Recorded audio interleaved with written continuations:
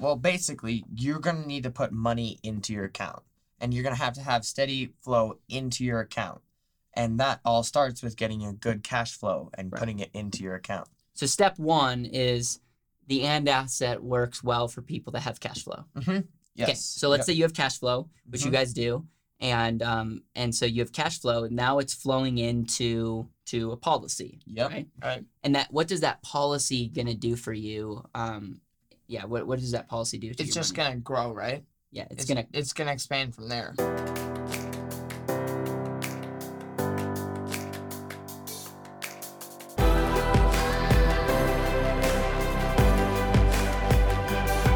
This is Better Wealth with Caleb Williams. Hey everybody, welcome back to the Better Wealth Podcast. I am here with Joel Helema and Josh Helema, and they are here visiting from Wisconsin.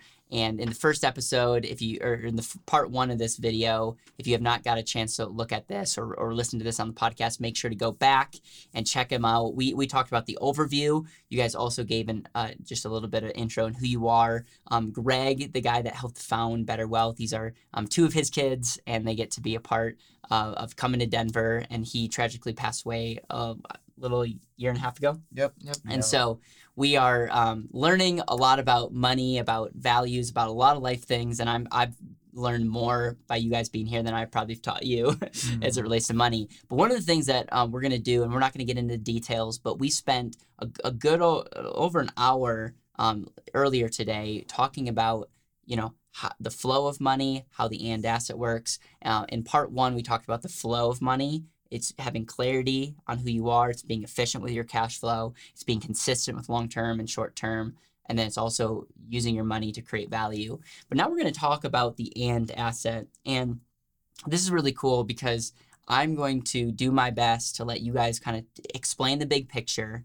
And then I know that you guys have questions. And I just want this time to be where you guys can ask any questions that are unanswered. I know we showed the numbers. We're not going to talk about that on this show, but I just want people to get a big picture of you guys know quite a bit, and you already have an amazing account that's going to serve you the rest of your life. So, any thoughts before we jump in?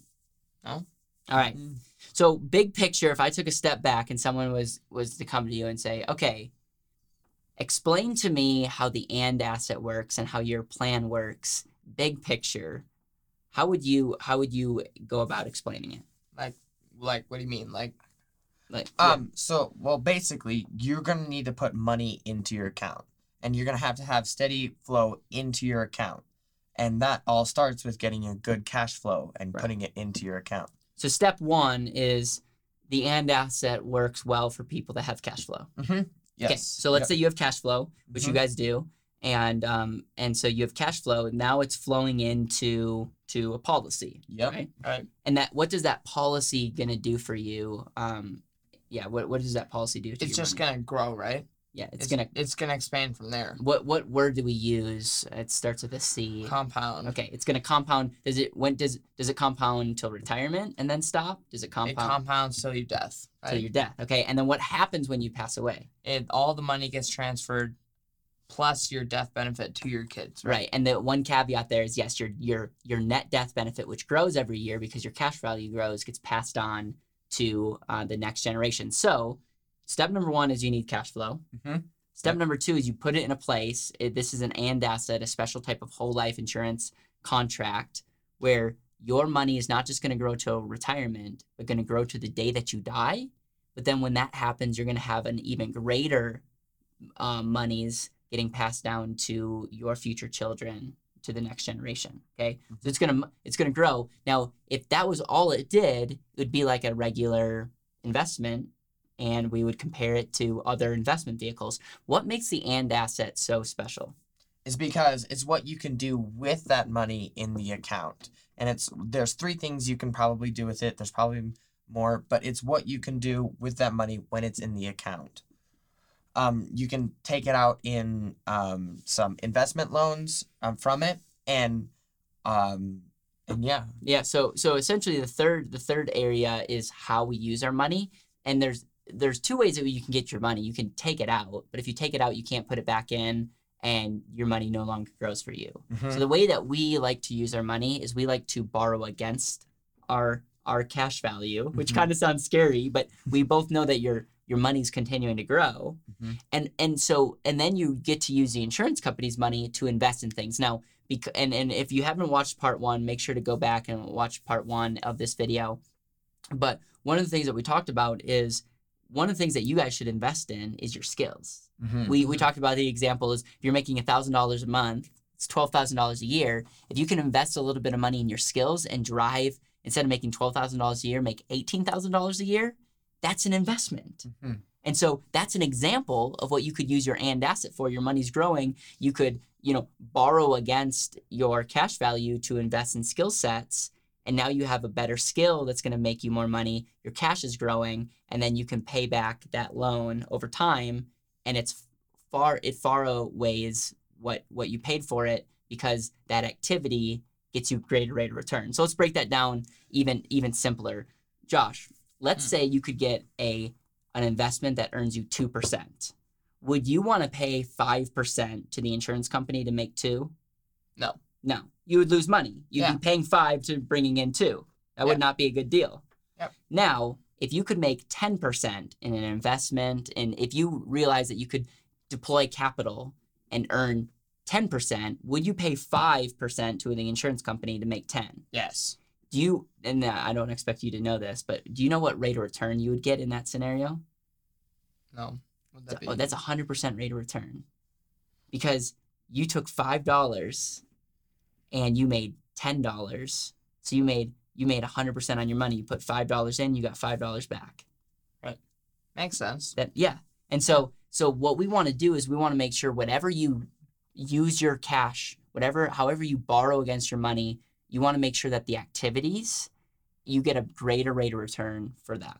So whether it's an investment, whether it's a skill, or whether it's investing in people and relationships, you want to make sure that gives you a lot more value in the long run. It doesn't necessarily have to be in the short term, but the long run, because that loan needs to be paid back. Mhm. Okay, so now let's kind of role play here. So you guys are getting it. You guys have it's funded originally from your dad. Mhm. And now what's going to happen is there's going to get to a point where you guys are going to start saving into it. Now, we talked about having a separate bank account. Mhm. You have a checking account and you have a savings account. Yep. What you're going to start doing is because you're tracking your money, you're going to start saving it into your savings account. Mhm. Okay? Each year, you're going to have the ability to deploy some of that savings, put it into your and asset. Mhm.